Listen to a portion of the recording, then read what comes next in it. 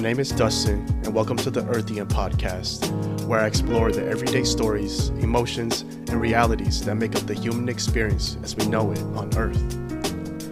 Today's guest lives in Oakland, California. She grew up as a military kid and lived all over the world, including her childhood in Japan. As you listen to the episode, you'll see that she's funny, eclectic, and raw. In this conversation, we talk about how she's learned to embrace her blackness. We talk about a particular conversation she had with her mom as a kid and the effect that it had on her. And we talk about the difficult conversations that we're all having at this time. This is my conversation with Charnel McQueen. To start, how have you been? And that's such a heavy question, but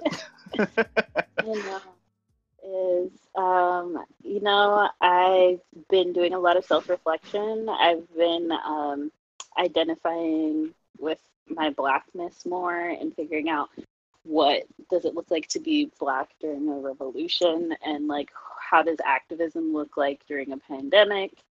I've been also trying to focus on my mental health, because mentally and emotionally just all over the place. Like, I took a good long social media hiatus, which I've actually never done before, or not actively done. It's more been like, oh, finals are coming, so I'm not going to be on social media. Or like, I don't really use Facebook anymore, so I don't really consider that me being active or inactive. Right. So it's been a lot of like setting boundaries for myself and articulating things, and kind of going back to not childhood innocence, but going back to my like childhood bluntness, where it's like, as a kid, you don't know different social cues, or you don't really understand nuances that much. So when you see somebody who's doing something and you're like, that person's picking their nose, and you point at them, and your parents like, don't point in public and stop telling people's business.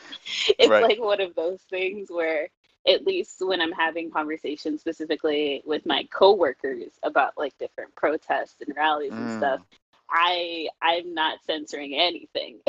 Yeah. I don't anymore, and that's fine, because it's 2020, and I realize that assimilating into society, a very white-centric, European-centric society, that I've been censoring myself, and it was due to the labels that have been placed on me and other people's identity of just like, oh, don't be too loud, you can't be angry, or no, you can't like tell somebody bluntly how it is, because that's a quote unquote society norm. So Yep. I've had two different conversations with two people who are my supervisors. So in the power dynamic, they're above me, and it was interesting. Damn. Okay. So you just mentioned so many things. Yeah. which makes things. Yeah, all the things, which makes sense. I let's go deeper into those conversations that you've had with your coworkers. So I'm guessing they're not black, right? Yeah. Mm-hmm. Okay. So how have those conversations gone? So before, I want to say, it was interesting because you could tell that these were two different people who obviously weren't black, but one person was a person of color, but who's also experienced like racism and stereotypes, and almost kind of like was detached from them. And I'll like go into detail about that. And another was a person who's very kind of like centered focus, or not centered focus, but very like heavily influenced by Western society norms of like status. And so, for example, my supervisor, who's the director of product, he had sent me a text message. And it was right after all the protests had started with George Floyd. And in the text message, I was like, oh, I'm just going to read it, because I'm just like, I have receipts. That's also what we have nowadays, is that like, we're just going to bring up all the resources that are available to us. But I kept this just because of like, it's a reminder to myself, but also just like HR things if ever something comes up.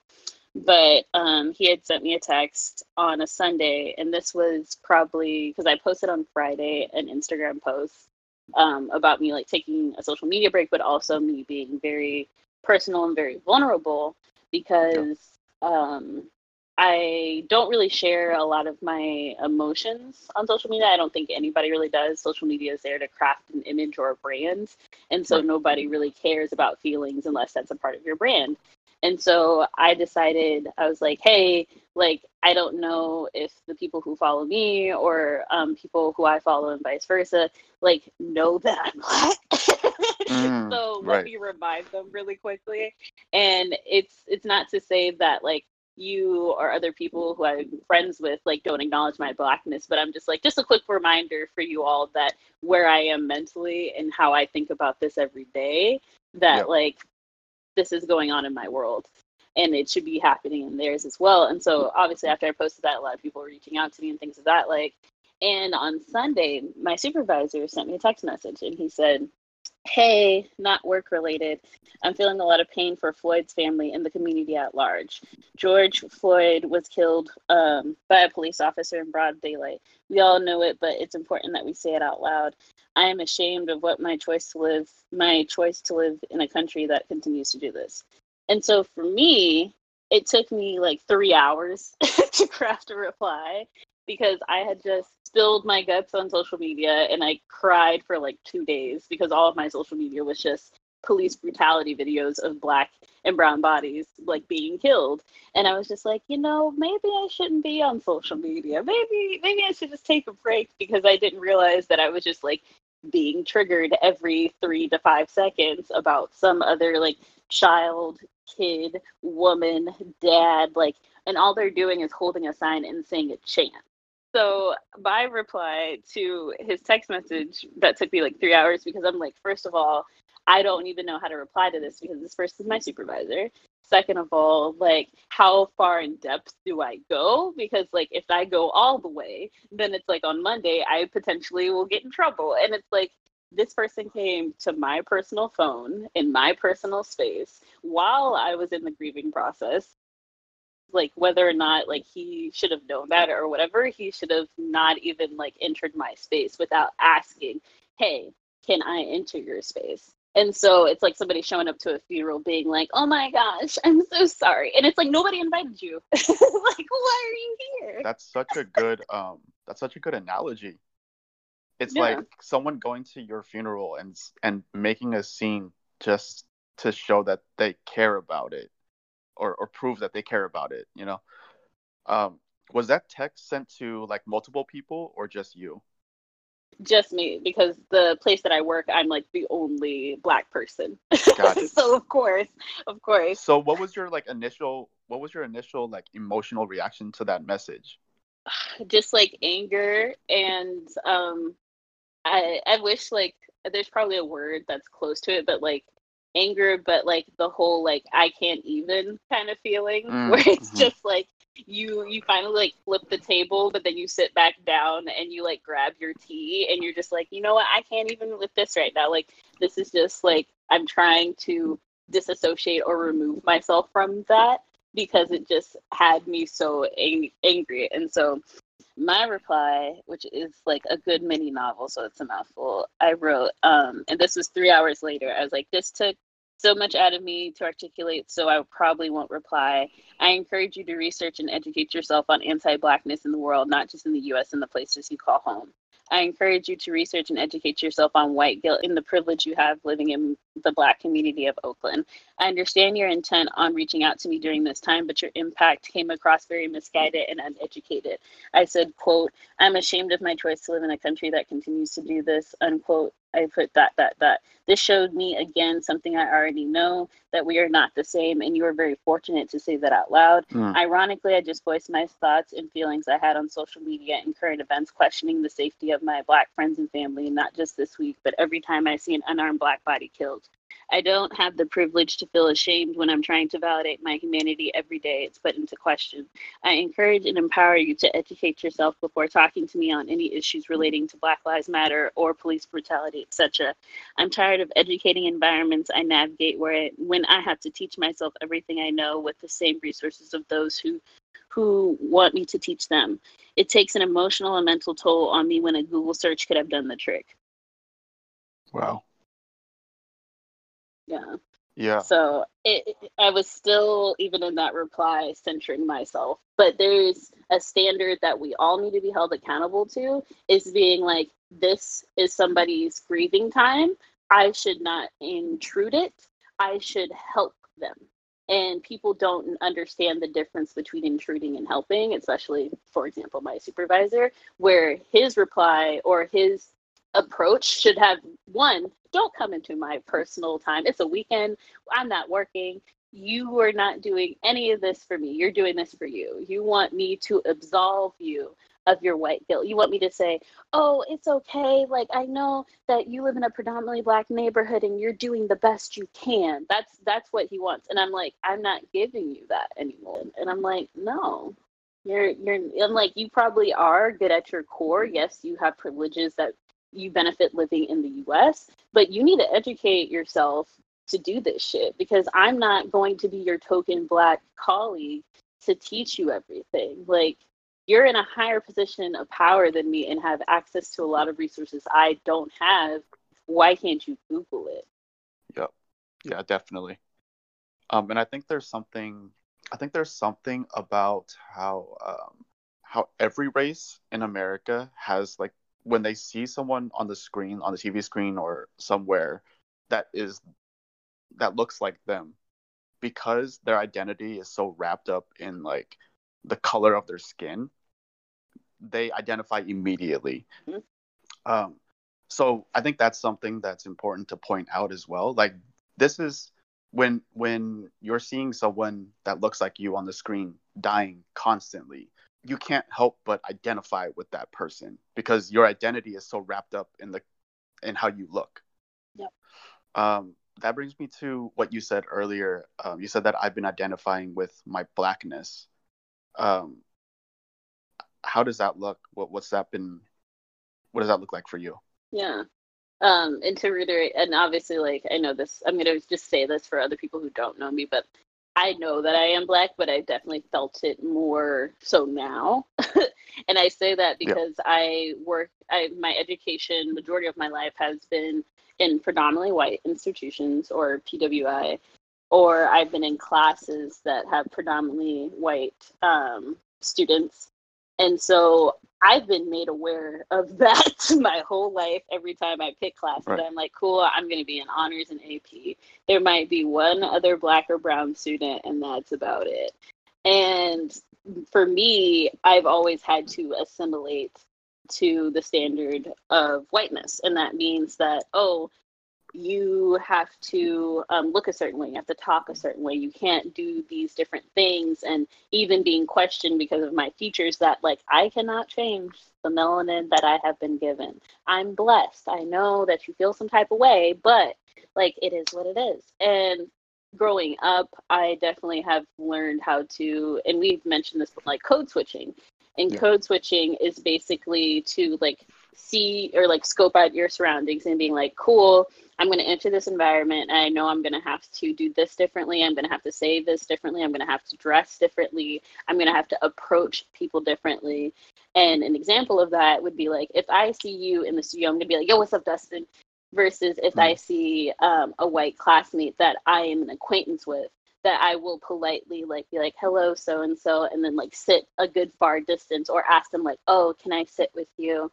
Oh, what are you working on? Like, making polite conversation. Like, I could just come into the studio and see you and be like, yo, what's up, Dustin? I'm fucking tired. And you're going to be like, yeah. And like, no polite pleasantries, and like the fact that I could like curse around you and do certain things. Those are two different environments, because unfortunately, me being my authentic self, people find that threatening. And it's not like, oh, Charnel's authentic self is stabbing people. No, it's not. just to clarify, because, and it's sad that I have to do that, because unfortunately, like, living in Asia, that's one of the things it taught me, was that a lot of portrayals of Black bodies that they see is very aggressive. It's very the stereotypical, like, The Wire. They think we're all selling drugs or in gangs. Like, that's how they see it. And I remember having, I think it was a conversation with my friend Jayun in high school. And so, of course, we're like ignorant teens. And so she's just like, oh, like, you don't do that? And I'm like, I'm over here giving her the what the fuck you mean face, because I'm just like, why do you think, like, I'm in the same chemistry class with you. When do I have time to do that? Like, I don't even know how to do that. And so she's just like, oh, well, I like saw it on TV and I thought, and so for a teen or a child to think that, I'm just like, oh, as an adult now, I'm just like, yeah, of course you're going to believe the media that has been given to you. And like, not assuming like what her parents told her of Black people or what she's read about Black people. But if that's the only resource you have and that's the only thing that's telling you that, then like, yeah, I understand why you're making assumptions based off of stereotypes in the media. And this was before, like, this is during like 2000 and like mid 2000s-esque. So it's like, yeah, we had the internet, but we didn't have like fact checking. We didn't have like, what does it mean to be Black? Like, Google probably didn't even have like 2 pages worth of information of that yet. And so for me, like, looking back on that, like, I know that we were both ignorant and that she has grown from that. And the only reason I know that she's grown from that is because I'm still friends with her on social media, and a lot of my friends who aren't Black have been posting like different resources and being like, yo, I never knew about this, and like, I was very biased and I was very ignorant, and like being very vulnerable and sharing their stories, because unfortunately it takes somebody sharing a vulnerable story in order for somebody to listen. Which makes it says, oh, hey, I'm bleeding out, but I'm just going to tell you something right now, and like, hopefully that'll get you to empathize with me. And it's like more playing on the defensive tactic versus the offensive tactic of being like, hey, you're wrong, let me tell you why. It's like, hey, I was wrong, and I'm going to tell you why. And so people are more receptive to that. So going back to identifying with my Blackness is that, like, I realized that I've definitely like code switched in environments that I shouldn't have had to code switch for. And it's unfortunate because it's I just like watched this seminar of like where all the Black designers yesterday that was really dope. And they were talking about diversity and inclusion, and they were talking about like, yeah, whenever companies, tech companies or design companies talk about like, how do we improve diversity or how do we do inclusion, like the Black speakers were saying like, yeah, you guys are being quote unquote inclusive to your whiteness. You're just including black and brown bodies in your whiteness. It's not inclusive for everybody. It's like not inclusive for different body types. It's not inclusive for able body versus non-able body. It's not inclusive for X, Y, and Z. And talking about diversity is just like that sprinkle. And I'm just like, wow, this makes so much sense why anytime I hear the word quote unquote culture fit in a fucking job, that I'm just like, ooh, I don't have the word for this, but it makes my intuition cringe, and I don't know why. And I'm just like, oh, because culture fits for another word of, oh, can you assimilate in this company? Like, that's what I want to see. Oh my God. Yes. See? I'm just like, why is it that it had to take me like 4 years after graduating and like listening to a fucking webinar on this, that I'm just like, oh, that's what it is. Like, I thought I was crazy. Just like, no, you were very valid. You just didn't have the words. So now I'm just kind of like, fuck all the assimilation, fuck the white tears. And now I'm just being like, I've always felt that I was very militant Black, and that's also because of my military upbringing. And an example of militant Black would probably be like Malcolm X or like Black Panthers, where it's just like, oh, like, we're going to protect our own, and that's what we're doing right now. And so that's where I feel like having other conversations with other coworkers that I've just been like, yeah, I'm just going to tell you what the fuck it is, and I'm not going to appease to your feelings anymore. Got it. So yeah, I think one of our mutual friends, Isaiah, he mentioned that he's been, I mean, this might be a topic that I need to talk to him about and let him speak for himself, but he mentioned that he's been looking more into like Afrofuturism and just like questioning the assumptions that he's had as a Black person about other Black people. Yeah. So that's, I mean, it's like a collective reflection, I guess, at this point, you know? Yeah. Because it's definitely one of the things, and like, obviously like Isaiah's perspective is different from mine, but it's like we went to, and I remember he posted about this recently where he had posted an article about like the token Black friend, and then he like posted the article and then he posted him in robotics, and he's like, that's literally me for like 4 years. And I was like, bruh, you don't know how much this is relatable. It's like, we obviously like, talk about this all the time where it's like, that was me in like the honors like book club, or that was me on like the debate, and I'm just like, it's so tiring that it's just like so many people can relate to this. And like even yesterday at the lecture or the seminar that I had posted, because they had a Slack channel going during the whole thing, and they were just talking about like where are all the Black designers, and they're like, I think the question we should be asking is how are all the Black designers? And I was just like, yeah, nobody ever asks you how you're doing, what they just expect you just to be doing. And I just posted like one thread in there where I said, yeah, I had too many mental breakdowns in my art school, and the only focus was like, why is this not done? And there were like at least over 20 people who like emoji responded and then like commented like, yeah, that was me too. I had to like take a semester off, or yeah, like nobody asked about my mental health. And I said, why is that a thing? Like, I was glad that people connected with me and be like, oh my gosh, people feel the same way. But it was also just like, yo, why is that a thing? And why are we all like, the fact that multiple people who I have not met across the fucking globe, because there were 3,000 people in attendance, and people were commenting on my thread because they said, I identify with this. And I said, why is this a part of the Black experience to have a mental breakdown during art school? Like, that should not be it. It should not. Yeah. And so, like, I was like, damn. So I definitely know that, like, there was I was the only Black person in my IXD program. Like, there was another student who later like transferred to another department, but I had a previous IXD student like interview me for their podcast, and they're like, yeah, you're the first Black person to graduate from this program. And I was like, that's a cool title, but that's a sad title. And I'm just like, and then they graduated and they were the first Black male. And I was like, well, I guess we're making progress, question mark? Like, yeah. Right. And I guess that's insane, because now you think about it, like, we celebrate the first Black whatevers of the past, right? Like the first Black student at this particular school or this particular university or whatever.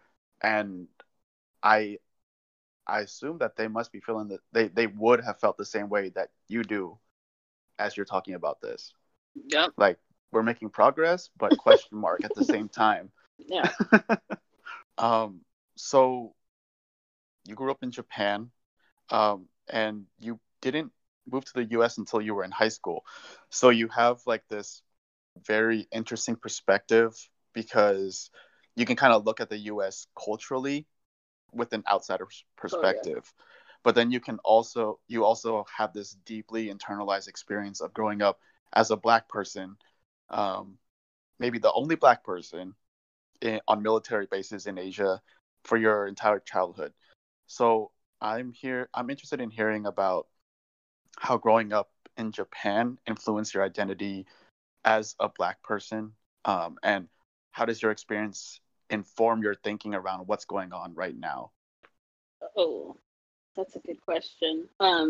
Also, I'm just gonna like add in, I was briefly in the US for 3 years for middle school. So that was kind of like my intro to of like, oh, this is what American like teenagers do, kind of thing. And then going back to Asia and being like, yeah, this is better. So, and then a lot of, I want to say predominantly like most military bases are of people of color, just because of the quote unquote, like, I guess resources. I wouldn't really call them resources. It's just like, if you live in a small town and you don't have money to go to college, you're going to join the military, because that's the only way you can get out of the small town, potentially get an education, or like just get away from a place you don't want to be. Right. And it's so interesting, but that's like the whole military industrial complex for another conversation. Right.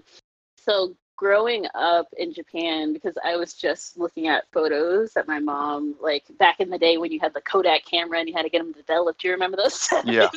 uh, she she had like a whole like tub of just photos, and we were looking through photos. And she was telling me, because I had thought, I was born in Florida and I was only there for 3 months, and then my parents got stationed in Arizona, and so I was there from like maybe one and a half, and then we moved to Japan. So I was in Japan for like my early childhood development, and so for me that was just like my home, and I still identify Japan as my home because that's where I grew up and that's where I have like my first earliest memories. And like it was so weird, I don't know if this has ever happened to you, like my mom showed me a photo and I like saw it and my brain was just kind of like, oh my gosh, I remember this. And it's just like a park that had been like it was a park next to a tower or like an apartment building, we called them towers overseas. That I could look out of my living room window and I could see this park, and there was like surrounding like houses and other towers that people would obviously go to and play it. And so I would remember it vividly, and I just hadn't like seen a picture of it because like as like a kid I wasn't taking pictures, my parents were.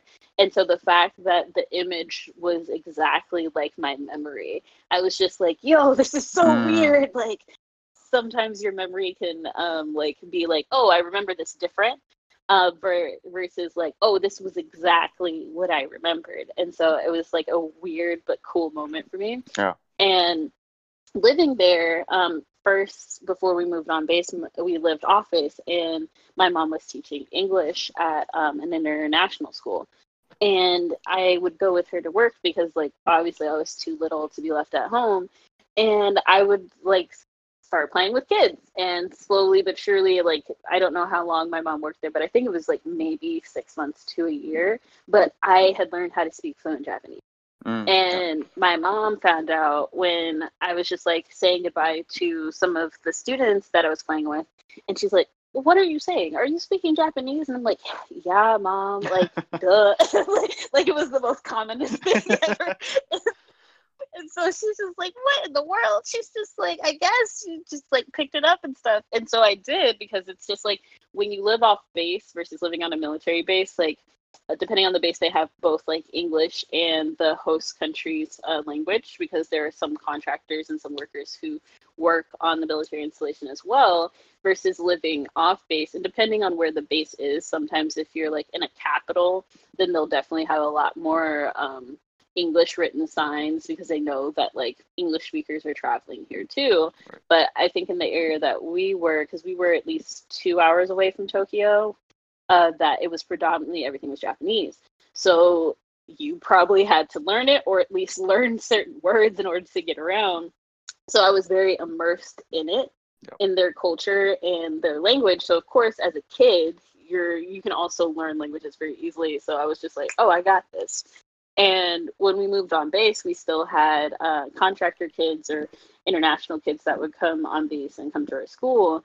And I was just friends with them. And it was just cool being like invited over to people's houses and seeing like, oh, this is how you celebrate Halloween, or this is how you celebrate this, and this is how you celebrate that. And then like teaching me the different aspects of their culture and their tradition, that it was just like, we had a calligraphy club at my school and an abacus club at awesome. which I was also a part of. I was just like, I still have my like wooden abacus to this day. And that's how I know, like, I'm deep down just a nerd. I'm just like, I've accepted that. That is me, and I love it. Because I'm just like, what kid gets excitement from doing math problems? Calculator. And so, like, I laughed about it to this day because I think it's so cute, because I'm just like, oh my gosh, I love this.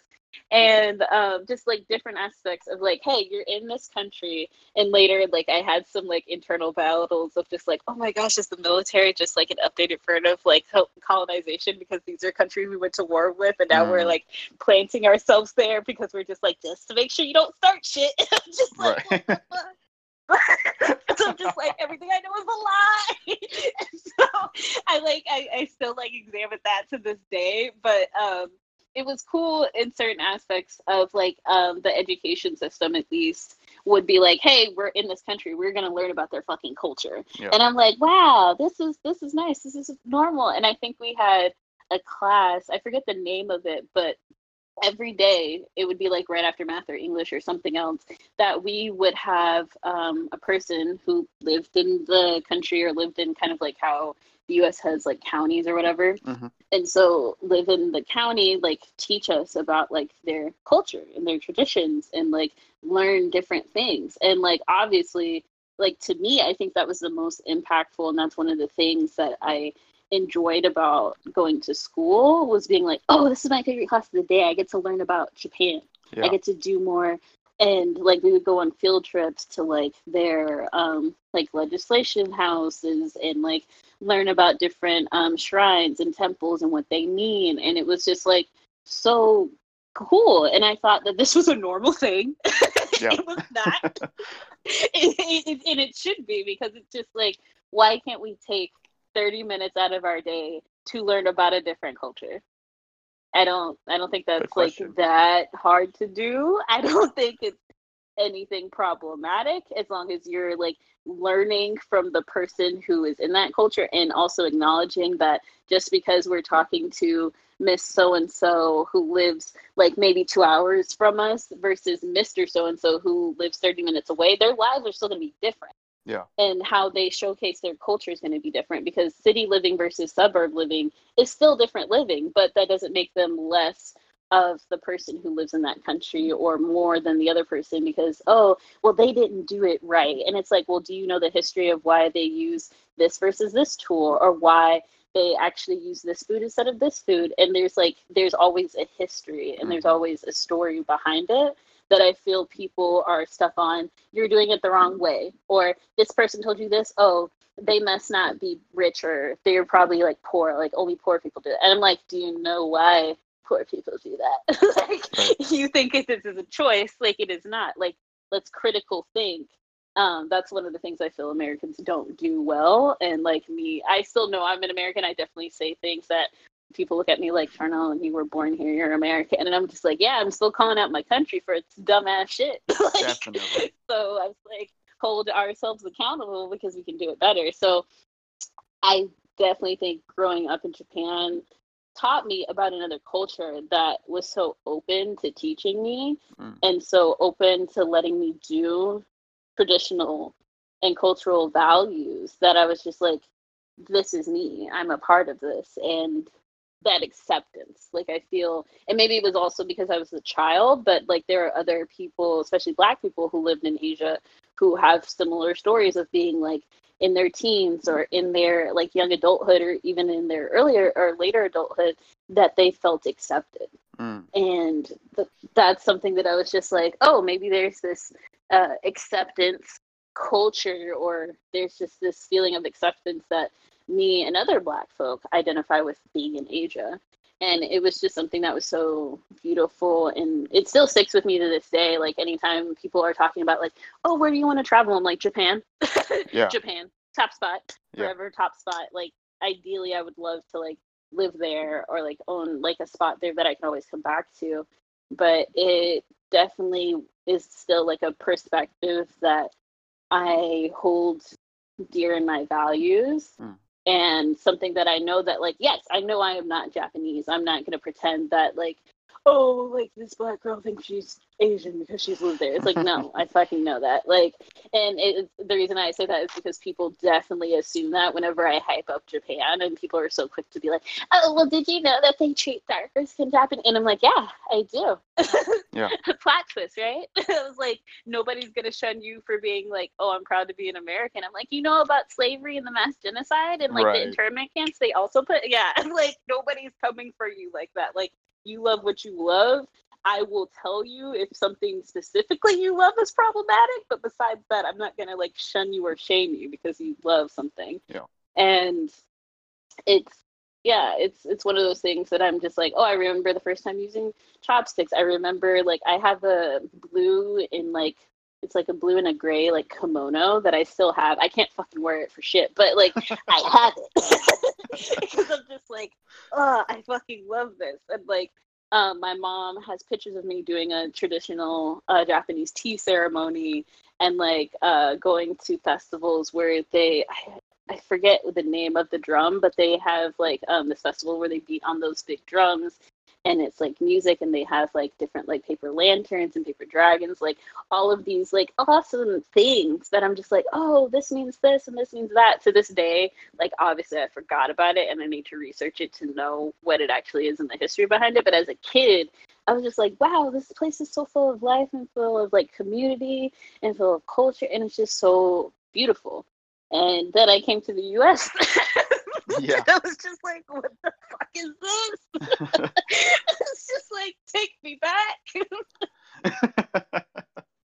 So, but I think for me, it was definitely on the extreme case because I came to Texas and like no shame to Texas. Like there are certain aspects of Texas I do adore, but it was very like, I remember being there when I was in middle school, so 6th grade to 8th grade, and I didn't understand this whole like A&M versus UT, so University of Texas versus University of Austin. I think I forget what the A and M stands for, but there's like this intense fucking rivalry between just two schools. Yeah. And like, it's just like, I was like, okay, so you guys aren't on the team, you don't have any family members on the team, and like, but you just hate anybody who's an Aggie and you hate anybody who's a Longhorn, and I'm like, like, this is your culture. I said, Yeah, right? It was like that face of just like, this is acceptable. This is what is high caliber God tier to you. And I said, this ain't it.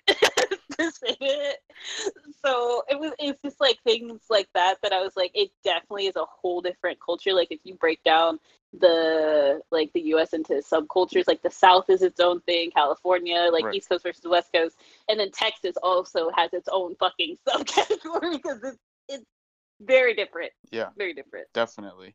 What was like if you reflect on it now and you like compare your thought process or how you experience life compared to like your classmates when you came back or came to the US, what do you think is like a big difference that you see, or what surprised you? Openness. Openness, definitely very much perspective, and I guess that also ties under the umbrella term when like I define empathy. It's not feeling sorry for somebody, it's understanding their situation without having to be in it. So it's like I broke my ankle skateboarding. I don't know if you've ever skateboarded, but you're like, damn, that fucking sucks. Like, and that's because maybe you've broken a bone before in your life and you're just like, oh, I know I haven't broken my ankle, but I feel that pain and that experience of like being in a cast for 3 months and not being able to move and like going to physical therapy. And so that was one of the things that I remember explaining certain things to my Japanese friends of like, oh, this is what we do. And like, this is why my house looks like this. And they're just like, oh, okay. Like, it wasn't like okay, like that's weird. It was more just like, oh, this is open and this is new. Kind of like they'll like say like one of the things too, whenever like to this day, whenever I'm talking to my friends whose native language isn't English, whenever they're trying to say a word, they're always like, oh, it's like when you have like a pudding that's like colored. And I'm like, oh, like Jell-O. And they're like, yeah, it's like this version of this. And so moving to Texas, there was no like, oh, it's kind of like this, but not really like this. There was no leeway of trying to understand the other person. It was just like, no, you're wrong. And I'm just like, okay. Like, y'all are just very close-minded. And of course, I know that I lived on the north side and we were like 1 hour away from the military base because my dad didn't want me going to school there. He was just like, no, I don't think you're going to get the right education. And so I went into, like, this is my first introduction to the public school education. Yeah. And it was so weird because I was like, first of all, you guys don't have block schedules. A lot of Department of Defense and Education Systems, or DODs, whenever you're overseas, they have like block schedules. And block schedules is where you have like their classes 2 or 3 times a week, but it's for an hour versus 45 minutes. And so going to a public school in Texas, we had 8 classes, 45 minutes a day. And I was like, how are you supposed to learn anything? Like, you can't get anything done. I was like, this doesn't make any sense. Yeah. And I realized that it wasn't actually about learning. It was about memorization. And they had this whole like Texas assessment of knowledge and skills. I will forever remember this fucking task that we had to take every year. And I was like, what is up with all these motherfucking tests? Like, shouldn't we be able to like have a conversation and I can like tell you what I've learned and like showcase that I can critically think and count and da da da? No, we had to have good test scores. And I was like, since we lived on the north side, which was predominantly white and predominantly like middle class and higher, that like of course they had like the best test scores because they had money, they had other resources, they had better opportunities. And I was just like, wow, so basically my intelligence is based off of how well I do on the test. And I said, I have test anxiety, so I'm just going to fail. So I fucking hate it every time we had to take those goddamn tests. But one thing that sticks out to me specifically is the people of color ratio was basically the same as CCA, like 3% of every race. Yeah. And I remember this was also during the time of the Bush administration.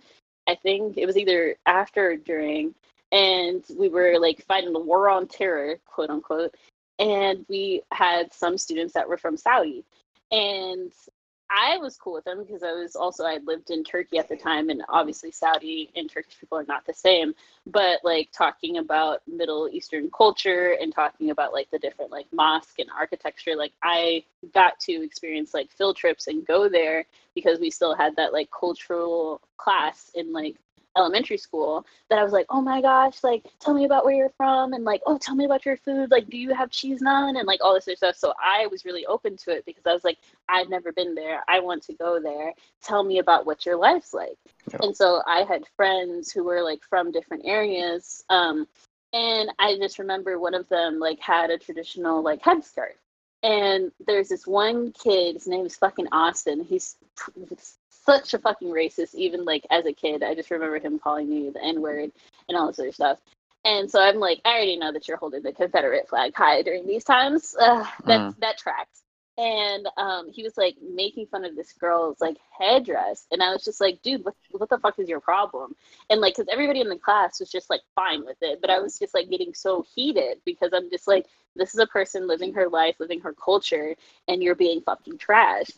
And he's just like, well, her people are terrorists. And I was just like, no, she's fucking not. And her people are fucking not. And he's like, how do you know? You haven't lived in the Middle East. And I was like, actually, I fucking have. So, it's one of those things where people are just like, you don't know, you've never been there, never done that. And I was like, actually, plot twist, bitch, you're wrong. And it was just like, I just remember that moment because it was just like the gratifying of like everybody being like right and being like, I'm right, you're wrong. And I was like, no, I'm right and you're wrong. And I just remember him turning like bright fucking red and like not saying anything. And it was like, exactly. So I was just like, victory over the racist. But it was just one of those things where it's just like, even to this day, like living in Asia, even in high school, with like ignorant, problematic people saying stuff, that I never had to have a conversation about somebody else's culture or race and justifying that they should be able to live their fucking life. Yeah. And maybe that was also because like living on a military base, like it's kind of a given that like, hey, there are other people who live a different life than you. And that's okay. So that was like a huge like cultural shift of that perspective, and openness and empathy was not there at all. And I said, this is your king? I said, no. I was just like that moment of Black Panther where you see T'Challa like fall off the river. You're just like, no. Like, oh my God. So I was just like, I don't like this, and I don't like this at all. And like, my friend group was definitely very close-knit. Of course, there was one other Black girl in my year, and of course we were friends, and her name just happened to be Chantel, and I was Charnel. So, you know, because there was only 2 Blacks, the teachers got us confused all the time. I said, this girl, I was like, she had longer hair than me. We both wore glasses. or she wore glasses, I wore contacts for like the rest of the 2 years. And she was also a track star. So she was more lean than I was. Like she didn't really have, like she was toned, but I had like more muscle from playing other sports. And so I'm just like, we physically do not look the same. Just because, and our names aren't even spelled the name. Her name is Chantel with like a SH and then TELL. And I was like, mine is Chardell, CH and then NEL. And so I'm like, y'all mean to tell me y'all can tell all of these white Texans apart, but can't tell two black people apart? Like, I don't understand. And like for 1 year, I was like angry at her. And like when I look back on this, like obviously this was like displaced anger of just like I hated being in classes with her because I knew that my name was going to be called wrong or be asked wrong. And I was like, that's not on her. That's on the fucking teachers for being fucking stupid. And I was just like, wow. So, but we're like still friends to this day, and she like lives in San Jose now. And it was just like looking at my friend groups from like my childhood. I always found like at least one black person. There was always like I wasn't the token, and it was also it's just like I had white friends, but majority of my friends were people of color, and it wasn't a thing that I realized until now, but it was like, oh, I'm seeking community or seeking people who are like me in some aspect or form. And of course, our friendship was easy because it was just like, oh, we can talk about like, I remember my best friend at that time, her name was Alexa, and she was Mexican, and she had invited me over because her grandma was coming from Mexico, and we were like making like homemade food. And I was like, we were making so much. I just remember the best sopapilla ever, like fucking amazing.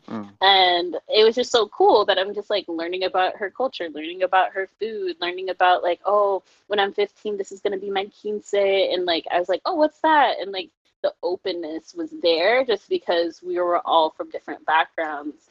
And I wanted to learn about their culture, and they were cool about it. And like, she felt comfortable enough to like speak Spanish to me, even though I took 2 years of Spanish and my Spanish is trash. I can like listen to it and read it, but as far as pronunciation goes, I just fuck it all up. So I'm just like, I'm just gonna write. So I just remember that she'll just be like yelling at me in Spanish, and I would just like reply to her in English because I would know certain words that she would teach me or that I remembered from class. And that comfortability, like I love that. I love when my friends feel that they can like speak their native language around me and not feel the need like, oh, I always have to talk to Charnella in English, or I always have to say this, or I always have to translate it and all this other stuff. Because even though English is my native language, like I don't want them to sacrifice their identity or their being or their comfort just to do something. And like to this day, some of my friends who speak Spanish will still like speak Spanish to me and be like, oh, you don't know what I'm saying. And I'm like, no, I picked up on it. Like, you want this, or we're going to go get this, or you're upset. And so they're like, oh my gosh, are you learning? And I was like, yeah, I would hope so. Like, we've been friends for years. I hope I pick up shit. Like, so yeah, it's like when some of my roommates were Korean, and they would be like, Oni Juseo something, and then it'll be like, oh, Juseo is like I want, and like Oni is like sibling or sister. And so I would just be like, they would be like pointing to it, and I would just grab it, and they're like, oh, I'll just be like, yes, I know what Juseo means. That's hilarious. Like, yes.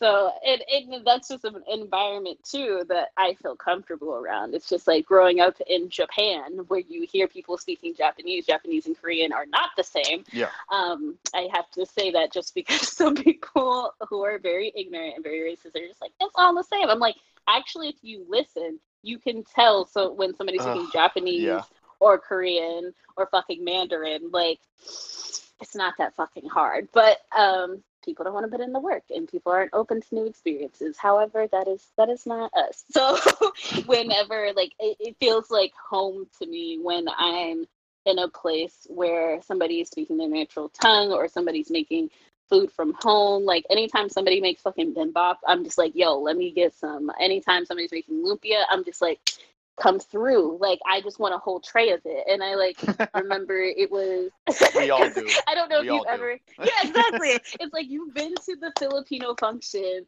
where it's like they have so much food that I'm just like, I get that you have 12 people here, but you made it seem like it's for 40. And I'm just like, yes. And somebody's auntie is always filling your plate. And I'm like, fuck yes. It's like, I remember having an Ida snap at one of my, I think it was like, it was some celebration for something. And my classmate had invited me over to their place. And I was like, cool. And so me and my mom came because, like, I think my dad was working or something. And we were there for like 4 hours. I had taken a nap in somebody's room because I had eaten so much. And I was like, yeah, and then we were like leaving, and my mom still has like those like tin trays that you get like at a cookout for the ribs, and we were like taking that home, and she's like, I'm gonna have to cook for the next week. I was just like, what? And so it's just like those are different moments that I'm just like, wow, community, wow, family, wow, togetherness. Yeah. And that's something that I just associate with like Asia. That's like so much. And it definitely has to do with like the not naivety, but maybe it is the naivety or like the child innocence of like race was never a factor when you're a kid. Like the only certain situations I've ever had like talking about race or like microaggressions or straight up racism has been with white folk or with ignorant Black folk, or like like most of my early childhood memories of racism has been with like white and other Black people. Yeah. So I want to talk about a conversation you mentioned, I think on Instagram, that you had with your mom when you were 4 about being a Black woman in the world. Can you talk about what that conversation was about and how it affected your perspective? Yeah, it definitely was.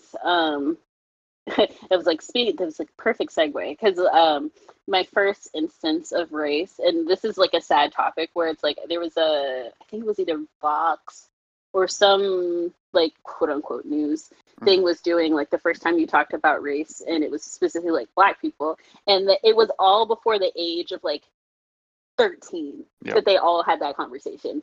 And like that's something that me and also like my Black friends talk about. It's just like, oh, I had that conversation when I was 6. I had that when I was 7. Oh, I had that when I was 4. And like, why is it that you're 4 years old talking and it's not even like, oh, there are different races of people that come from different cultures. It's people aren't going to like you because you are Black. That was the conversation we all had. It wasn't that like, oh, like the reason so and so does this is because their race is that. Like it was not a fun fact part of learning. It was specifically, I was feeling sad because I had told this boy I liked him, and he told me, oh, I'm not allowed to like dark-skinned girls. And I was like, I don't know what that fucking means, but I feel sad because 1, I've been rejected, and then 2, I'm being rejected on something I can't change. Like I comprehended that part. And so my mom had noticed that I was feeling like down, and she was like, hey, Fernell, what's going on? Why are you sad? And I was like, I told her verbatim what he told me. And so she's just like, oh, I thought we had more time before we had to get to this place. But I was obviously wrong because she grew up in the South. Yeah. And so it's just like, you are just born into that life. There was no conversation. And so she had to like express to me like, hey, like, first of all, like, if this person doesn't like you, then this person doesn't like you. You shouldn't feel bad about it. Like sometimes people aren't going to be your friend, and you have to be okay with that. And it's okay to feel sad, but you shouldn't feel sad all the time. And then she proceeded to be like, and then some people aren't going to like you because of how you look. And I'm just like, oh, because of my hair, because of this. She's like, no, because of your skin tone. There are some people for no reason at all. And this is also, she had to explain to me, like, this is not his own thought process. This is something that he's got from his parents. And this is something that has been instilled in him at 4 years old, that it's just like, these people are not pretty. These people are not going to be great partners, and you should not like them at all. And the sad part is this boy was also dark skinned. This boy, because he's dark skinned, that means that majority, like one or both of his parents are also dark skinned, and it just happened to be his mom who was dark skinned. So to instill those thoughts in a young Black boy's mind that Black women aren't beautiful is saying your mom is not beautiful. That's saying that you have a sister, she will not be beautiful. And like his grandmother, his aunts and cousins, whoever, are not beautiful. And so that's already harming our Black community of saying that y'all ain't beautiful, which turns into y'all ain't worthy, which turns into y'all are just extra, which turns into nobody's ever going to love you, and all these like standards of romance and relationships that Black women are the bottom. I think it's like Asian men and like Black women are like on the bottom of the tier for picking relationships or being picked in relationships. Yeah. And so that started at 4 years old for me, of just like, this was just a romantic interest that turned into a racial conversation about how people will not like you because you're Black. And she said, this is nothing to do with you. This is all having to do with them. And that is their problem. And it's not on you. And so she was very much so adamant about instilling that it is not because of anything you did, anything that you will do. That is just their ignorance. And that is their hatred that shouldn't be there. Yeah. And that was at 4. That was at 4. Like the fact that I'm 25 and I remember this conversation vividly is just like trash. Because it's like moment. A 4-year-old should. Yeah, I'm just like at 4, when you're picking between, oh, do I want to color in crayons or colored pencils? Like that should be the only choices they should be making at 4 years old. Yeah. But that's not that's one, we don't live in a society where that can happen, unfortunately, because there are still Black kids today that are having to explain when they see somebody on TV that looks like them, like, mommy, what's happening? And it's like, well, let me tell you about police brutality. And it's just like, cool. So in that moment, like, I don't think my innocence was stripped, but I definitely had to grow up more. Yeah. And I couldn't like bask in the easiness of being a child, because now it's just like, oh, does this person like me or does this person hate me? Like, does this person like me or is this person now? Then we go into the territory of just like, oh, this person is angry. Are they actually angry at something I did? Or are they angry because I'm Black? And it's like, oh, are they like afraid of me? Like, why are they afraid of me? Are they afraid of me because I said something that made them to feel afraid? Or are they afraid of me because I'm just Black? And like, not that, like, I feel like that's an after effect or like a side effect of having that conversation of like, as a kid, now you're questioning, like, are your friendships valid? Are interactions you have with people valid? And so whenever, like, as I got older and like people would say conversations of just like, oh, it's because I'm Black. And then I would be like, oh no, like, let's be optimistic and I'm like, no, that's valid. Completely valid. Like, I don't even have to be there. I'm just like, I just know because you're a Black person that like we all have internal racial biases that whether or not they consciously did that or subconsciously did it, it was probably because you were Black, and it's unfortunate. But now it's just like, as a kid, I used to be like, oh, let's think positive. And I'm like, as an adult, I'm just like, nah. Like, it is what it is. Like, yeah. So it was definitely a defining moment for me. And so that was the thing that I shared, was because I was feeling all types of like grief emotions, and like I write fiction and poetry, and I was just like, oh, maybe I should just write something. And I was not expecting the reaction that I got, but it was definitely something that I was like, George Floyd's death was a defining moment for the US, and I was just like, I want to show my defining moment of when I was like a child being exposed to this. Like, some of the people who are now just educating themselves, is fucking 2020, but some people are now just getting on the boat. And I'm just like, yeah, like, y'all need to catch up, because there are millions of other Black kids and people who've had this defining moment before they reach the age of double digits. And that's even if they could reach the age of double digits because of the society we live in. Yeah. I think it's really telling that that the kid that said it to you was also Black. Yeah. I mean, there's so many, I don't even know what to say to that. Like, there's so many issues that are just wrapped up in that alone. But yeah, Jesus. Yeah. And it's one of those things that, like, part of my thesis was because of that moment as well, is like, stereotypes are harmful, not only to non-Black people who perpetuate them or assume them, but the Black community itself. Yeah. Because it's like most interactions that I've had, and for a brief moment I lived in the South for almost a year, which was an experience in itself, was like being around my cousins who are all Black, grew up around, like they had the environment where they would go to school and they were the majority. Right. And because of that, like their interactions with me were based on a lot of ignorance. I had my cousins telling me like, oh, Charnel's trying to be white. And that's because I'm reading a book. Like, I'm a nerd. I like to read. Like, that doesn't make me white. Yeah. And so, but they were under the impression of like this, these actions equal whiteness. And therefore, if the Black person is doing the actions of a white person, they are trying to be white. Right. And specifically in the South, in different communities, there's like a lot of like clusters that are just like, oh, we're so pro-Black that we don't do anything white. And unfortunately, some of those communities are ignorant in the aspect of like, this is not a white action. Anybody can do this action. Like, but because they define that with whiteness, Charnel's trying to be white. And like, oh, like I still remember because I was also in honors, or quote unquote, like they call it the gifted class in elementary. I was in like a gifted class, and it was predominantly white students. And so I made friends with them because we're kids, and I got invited to like their house for like a birthday party or whatever.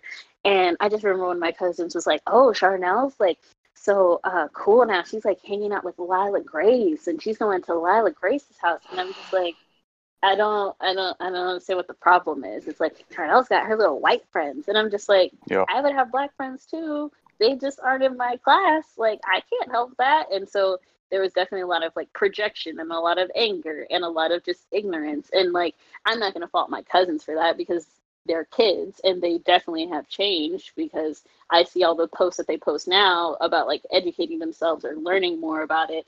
And I was just like, this is like ideals that their freaking parents have instilled in them. Yeah.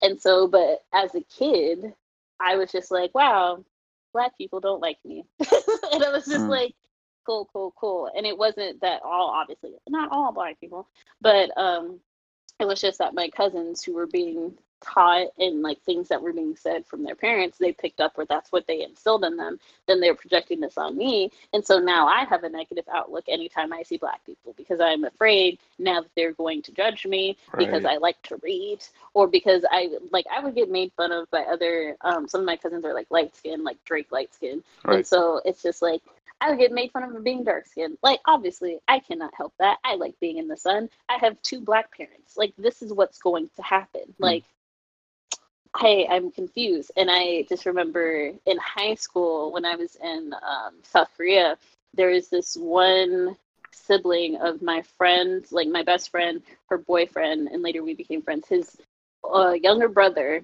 would always be talking shit about dark-skinned people. And I'm just like, bruh, you're dark-skinned. Like, you have so much internalized hate that you, like, he would just be, like, clowning us on, like, oh, we can't go play, what is it called? It's, like, hide and the seek, but, like, manhunt. That's what it was. Like, we would play manhunt, like, at the teen center at night, and he'll be like, oh, we'll make sure all the darkies are on opposite teams because, you know, we can't find them. And I'm like, oh, what the fuck? And so... yeah, he would like say shit like that, and of course, like his brother and like other people would just be like, "Dude, shut the fuck up! We can't see you either. Like, you think you're better, and you're not." And so it's just like moments like that where it's just like he would do that because of all like internalized self-hatred, but trying to like fit in with like the other military kids who were light skinned or who were Asian or who were mixed in some aspect.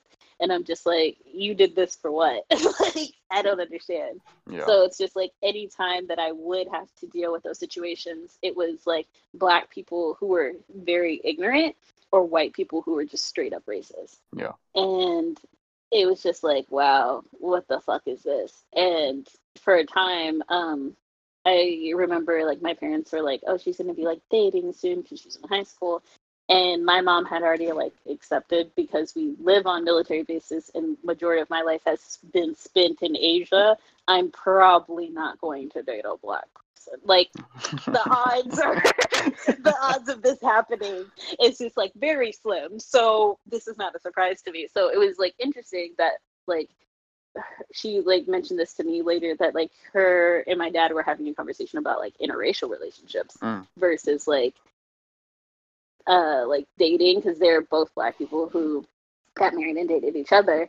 And so there was this whole, because there's in the Black community this whole topic of like, oh, are you still pro-Black if you date outside your race? And I'm like, Right. yeah, you still are. Like, you're not sacrificing anything. If anything, you're gaining an ally who's not in the Black movement, who's learning and supporting and protecting you.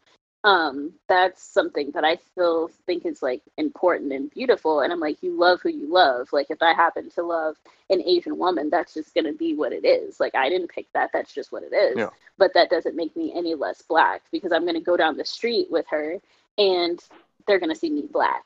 And it's so weird because like, in Oakland, like maybe not Oakland and SF, I had two different reactions with my white partner, who we were going to a spot on Telegraph and we were like holding hands and it was like the summer. And so I'm like, oh, cute, wearing shorts and shit. And this AC Transit person is driving and he's honking at us and he like rolls down his window. He's like, hey man, you get it. And I was just like, why is he being praised for holding my hand? I was like, this is trash. This is fucking trash. But it was just like, so I got that energy in Oakland. And then when I went to SF one day with the same partner, we were going to dinner and we're holding our hands. I have my afro out, and this lady who's driving a car with her other Black friend, and they're both Black, and they roll down their window. They're like, hey, sister, I love your afro, but you need to find you a Black man. And I'm just like, I'm like, there are two types of Black.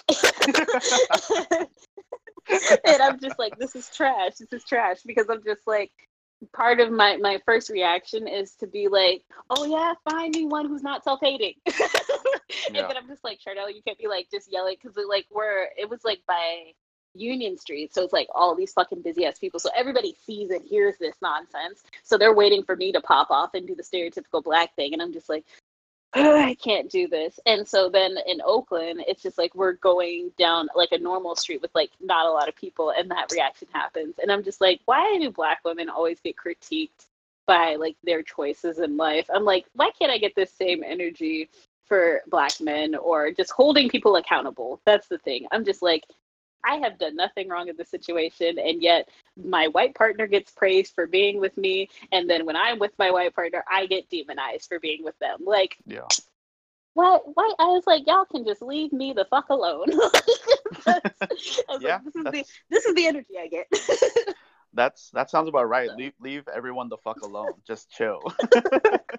Exactly. Because I'm just like, even in a situation in like where it's a Black man who's dating like outside of his race, or vice versa, like somebody always has a commentary of just like, y'all baby's gonna look cute, and I'm like, stop fetishizing mixed race children. I don't know why you felt the need to say that. Like, yes, maybe they both have beautiful features, and that's what made you say like, oh, you will have beautiful children, but why do you care about the state of somebody's like child? Like, you are not their parent. Like, that's the thing. Like, when you break it down to the crux of it, then I'm just like, and like when people say these things, like in like CCA or at like school or like in different meeting places, like kind of a weird side thing that I've acknowledged is that I like making people uncomfortable when they say problematic shit, because I'm like, you just said a weird ass statement that made us all feel fucking weird, but you don't acknowledge it. So now I'm gonna return the favor, and now you're getting flustered and you get upset because you've been called out on it. Like, I'm like, oh, why does it matter what their children look like? Oh, are you like their godmother? Like, did they already just like, oh, excuse me, I didn't know they had already like said this. Like, they've just been dating for 3 months, but now you're already fetishizing and imagining them children. Like, I missed that part. I missed it.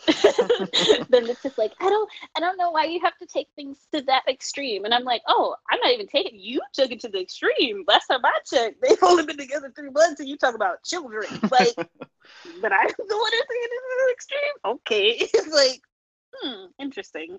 I mean, it's interesting, like how a relationship could be like a political statement almost to some people. And I think at the end of the day, it's also just like projecting your own insecurities on other people, you know, like I'm sure everyone has position that they come from, the assumptions that they have. Like you dating a white partner could mean to them that like you're trying to be white, whereas to White. you it's just like I'm just trying to be a person who's in love, you know? Exactly. Yeah. The little things. And it's just like the questions that I hear from other people whenever they like ask about relationships specifically. I know this is like a side tangent. It's just like, oh, how do they look? What do they do? And all this other stuff. And I'm like, do they know what mental health is? Do they know what communication is? And it's just like our priorities are not the same. And I think that's a shift from like a generation, like our parents' generation to like our generation, to where I'm just like, that's my main concern whenever my friends tell me they're dating someone new. I'm just like, cool. So do they know how to communicate with you? Yeah. Do they know how to voice problems? You guys actually have discourses, not arguments. Like, these are the things I talk about, especially if they're like queer or person of color. And I'm just like, but is he down for the movement though? But does she show up? Like, these are the questions. And I'm just like, one of the jokes I have with my friends is just like, is he down for the revolution, and can he handle these thighs though? So, you gotta be able to handle the thighs. Exactly. I'm just like, when I'm tired of marching all day, you're gonna carry me. So I just want this to be known. So it's one of those things where now, because I know when I was like younger, I was definitely just like, oh, I just want somebody who's like pretty and like smart. And now I'm just like, nah, they gotta acknowledge my identity and the systematic oppression that like my people have been through. Yeah. Like, standards are going up now. Yeah, definitely. Okay, so I think that's a good segue to the next question. What do you value most in people? What do I value most in people? That's a great question. It's like, how do I break it down? It's like a list of things. I think my top 5, definitely empathy. Because if you can't feel for another person, like, I can't fucks with you, whether or not like you're Black or queer. Like, if you can't see like the oppression and marginalization in other groups of people that aren't white, obviously, then I'm just like, we can't be friends. We just can't. Definitely vulnerability, which is something I'm still working on, is that like, you have like your friends, quote unquote, then you have like your close friends, you have like your best friends, you have like bestie, wifey, whatever. And I feel that being vulnerable, I only have with like a few group of people. And it's not because I trust them or lack of trust. It's definitely because like this has built over time, where vulnerability is also given and shared, where it's like, oh, I'm going to tell you a story about my trauma. Wow. How are you going to react to that? Are you going to support me? Are you going to run away? Are you going to do all these other things? And then for like one of my really, really good friends, who I feel like my communication is like top peak, because she'll always be like, Trial, you're such a good communicator. I'm like, no, I am not. I am good with you. And that's because I can actually be vulnerable. And we were like discussing like, why is it that I'm good at communicating with her, but with other people not so much. And it was just because we had this safety of like, I can say something to her and she won't judge me. And I think people forget that judgment, like a space without judgment, is still being like, hey, I hope you're safe. I don't think this is a good idea, but I still love and support you.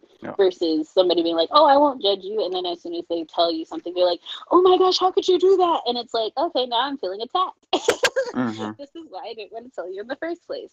And so there's ways to actually be in a non-judgmental state that is still caring and supportive, because I think people, when they say, oh my gosh, why could you do that, they're coming from a place of support and caring. There's just a lot of judgment behind it. And so it's like, how do you remove, like, what does that statement sound like without judgmental tones? And I think she's like done a lot of work on herself to where she can still do that, and she can still voice those concerns of caring that's not judgmental. And that also, so I guess like empathy, vulnerability, non-judgmental, also like honesty.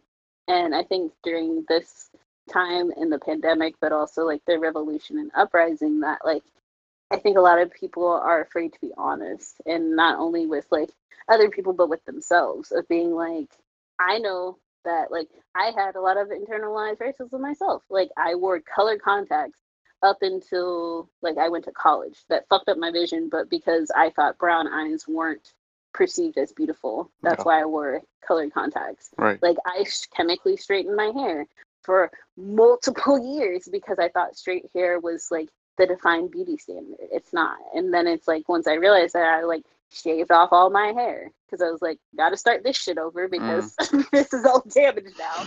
But it's like I can be open enough and tell the story with you and like other people that I know that like, yeah, I hated the way that I looked. And like I thought that my blackness was not beautiful. And that was a journey that I had to go on and learn for myself because my mom also went through that journey. And when she asked me, like, oh, hey, Chanel, if you want to chemically straighten your hair, you have to keep with the upkeep. You have to keep going to salons and doing X and doing Z. She knew that, like, obviously she shouldn't do this, but she's just like, this is her journey and she's going to learn this on her own. Right. And so she gave me that, like, agency to do that. And I think being honest about like things I've done in the past, things that I currently do, and things I will do in the future is something that people struggle with because people, especially white people, I think like feel, oh my gosh, like I said the N-word that one time and I can't let anybody know. And it's like you posted it on Twitter, like we're all gonna fucking know. I'd rather you just be honest about it. And Yeah. just be Right. like, yeah, I fucked up. Yep. I was like, because these Generation Zers, they code out all the receipts, and I'm just like, yeah, I think honesty is a hard thing to do because there's honesty the way you deliver it too. Like I'm a blunt person and that gets me in trouble a lot because the tact is not there, where it's just like there will be meetings like literally in work meetings my supervisor will just be like, so what Chanel is trying to say, and I'm just like, I know you're trying to ease the blow, but I said what I said. I said I don't understand why we're building this. Like, Yeah, right. That's what I said. And so he's over here just like, I think Charnel's trying to understand like why would we build this now versus later, or what is the end goal or the MVP? And I'm just like, I said what I said. Like he can answer it like if he wants to, but and so I understand in certain like quote unquote social situations, like especially in friend groups, I will say some things should have been an inside thought.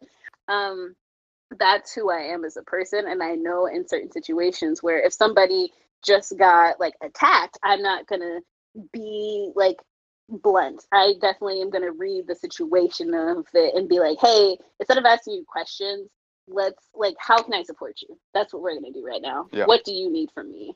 Instead of like saying the first thing that pops into my mind, or like me getting curious and getting inquisitive and being like, okay, how do we catch this person, or how do we report this, or like maybe we can get some tapes and also like that's what my mind would be doing in that situation versus like this is a person who just got attacked, how can I help them?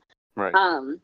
So that's one of the things I think with honesty is very complex is people is that judgmental undertone of just like, oh, I will be honest that I did some problematic shit, but I know people are going to basically crucify me, so I'm not going to be honest about that. And it's just like, oh, fuck, and we're not going to get anywhere. So Yeah. I think, yeah, honesty, vulnerability, empathy, communication is another thing, which is a forever topic that I'm also trying to improve on, because it's sad that I know we all know the fucking quadratic equation of a squared plus b squared equals c squared, but we do not know how to tell a person when they are making us uncomfortable, or set boundaries, or confront somebody when those boundaries have been crossed. Yeah. Why is it that I know that? I know how to do math that only scientists use, but I can't be like, hey, so you know that statement you said? Let's have a conversation about that, because it made me feel uncomfortable. Because I'm just like, nowadays, I'm just like, nah, that shit's whack. You fucking racist. I'm just like, done. It's like, no, Charnel, you can't. Like, in some situations, yes, that is probably the perfect, like, phrase to say. But when it's a conversation where it's just like, oh, somebody said something that's like, like, oh, why did this make me feel uncomfortable? And I'm like, oh, because you're prescribing to this like society standard of whiteness. And I'm like, oh, that's what it is. And it's because I don't have the words for it, or I don't have the resources, but still communicating that an intuitive feeling or an uncomfortable feeling is valid is something that I feel should be prioritized over like next level math. Like, I still don't know what stocks and bonds are, but I know that quadratic equation. Like, Yeah. Yeah, and yeah, that just so goes with all the issues that come with the education system. I mean, so many. yeah. I was just like, they keep talking about go to college to learn interpersonal skills, and I'm like, we still don't know how to communicate with each other. What are you talking about when you learn the interpersonal skills? No. Yeah, so I think those are the values I want in people, or I like need in people. Yeah. Yeah, definitely. Okay, so before I ask the last question, is there anything else that you want to talk about? It's funny that we like had this podcast, or we had this interview, like, was it like 3 months ago? It was a while ago, but yeah. And you had asked me, you're just like, oh, what's the one thing that you're afraid of? And I was like, oh, that like everything stays the same after this pandemic is over and nothing changes. Yeah. And I was just like, you got your wish. Well, I guess that, yeah. My fear is that. I was like, this is beautiful. I was like, wow, we put that into the universe and it happened. Yeah, definitely. I was just like, oh my gosh. I think about that all the time whenever like I'm watching like some latest story or some news, quote unquote news report, where I'm just like, yo, I still remember the time Justin asked me this question. That's hilarious. So yes, that's like the revolution is happening. So I'm not afraid anymore, which is nice. That's like, I'm still concerned for the safety of like my friends and family and stuff, but like a lot of things have been happening, and I'm just like, yo, this is what happens when we band together as a community, as like a state, as like a nation. Like, there's still some problematic shit still happening because like obviously, like, it's, I don't know if people know about this, but like indigenous women are being like taken and killed. Like, indigenous lands have like the highest like COVID records. Like, we still have children in cages, like at ICE like agencies that are being gassed. Like, we still have a lot to do, but I'm like, if we keep this same momentum going, that like these topics that I'm saying right now won't be happening like continuously. Definitely. And that's the ultimate goal, is to just be like once we're like, when one of us, like, we're all free, when we're all free, like, it's not just like Black people, it's not just indigenous people, it's not just like immigrants, it's not like all of us. And so what's the quote that's been used? It's like, it's not a race, it's a movement. So it's just like, we got to keep the same momentum going. Yep, definitely. Cool. Last question. Same question as last time, but I'm interested to hear. I'm interested to hear what you have to say this time. So I know. What else am I going to put on the universe? So go ahead. I'm like, what am I fearful about? I guess I think I would probably have to sum it up in one word. It's just like complacency. I know it's still relevant to the previous answer I gave, but like, I don't want change to stop. And I feel like, even like, say we fix all of the problems that are happening to every marginalized group, that we're still just like, cool, we're done. Like, I don't want us to ever be done. I guess is my fear of just like, there's still something going on, whether it's domestically in the US, like internationally. It's like, cool, say like the US gets their shit together finally. Like, why are we still like in the Middle East? Why are we still bombing Yemen? Like, why is this a problem? Like, why are we not like helping people that we should be helping, especially when we've caused mass like infrastructure like being dismantled? We need to go clean up all of our messes elsewhere. It's like when you're a kid and you're painting in your room, and then you go into the kitchen and you make yourself a snack, and then your friends come over and you watch a movie in the living room. You've only cleaned up the kitchen. Like, you still need to go clean up those other areas that you were fucking around in. So I feel like it's definitely that is like the next step is to be like, you cleaned up your room, now go clean up the other one. Yeah. Cool. What did I ask you about the statues last time? Yes, you did. Okay, here we go. You ready for it? We as humans put up I'm statues. still not. We as humans put up statues of people, not because we love those people, but because we love what those people represent. And this question now just feels so relevant because we're taking down statues everywhere. But when you pass on from this life and the world puts up a statue that represents you, what would you want that statue to look like? And what do you want it to represent? What do I want it to look like and what do I want it to represent? I want my statue to represent openness and inclusion and diversity, even though like that's a fucking buzzword right now, or at least in tech. Yeah.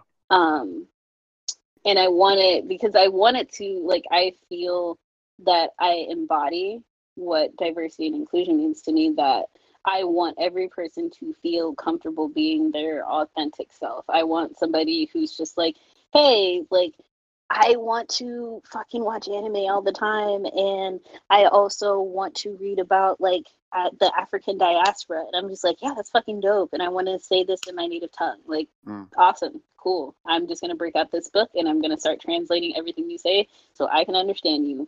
Amazing. Don't change a thing. Yeah. Like, that's what I want to stand for, because I feel like a lot of the monuments, obviously, that we have standing today are hella problematic, that we still have, like, Christopher Columbus statues when this man committed genocide. Like, what does that stand for? And I'm just like, it's definitely weird being an American, and when people say, like, oh, that's not, like, like when they see police brutality or, like, some injustice happening, they're like, that's not the America I know. And I'm just like, are we reading two different history books? Yeah. Because that is what America is built on. It's built on genocide, slavery, rape, like, disease, war. Like, that's the America I know. And it's just like, that's not how America should be.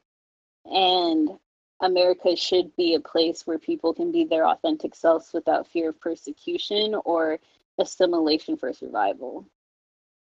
So it's like, that's all the things that I feel like what diversity and inclusion should be, and what I want my statue to be of. And I guess, like, I don't know what, because I don't want to have an actual statue of myself. I feel like that's very, like, centered in ego of, like, I want my face here in this space represent, or my body to represent these ideals. And it's like, I don't even think my body could hold those physical ideals. Like, our bodies is just a vessel.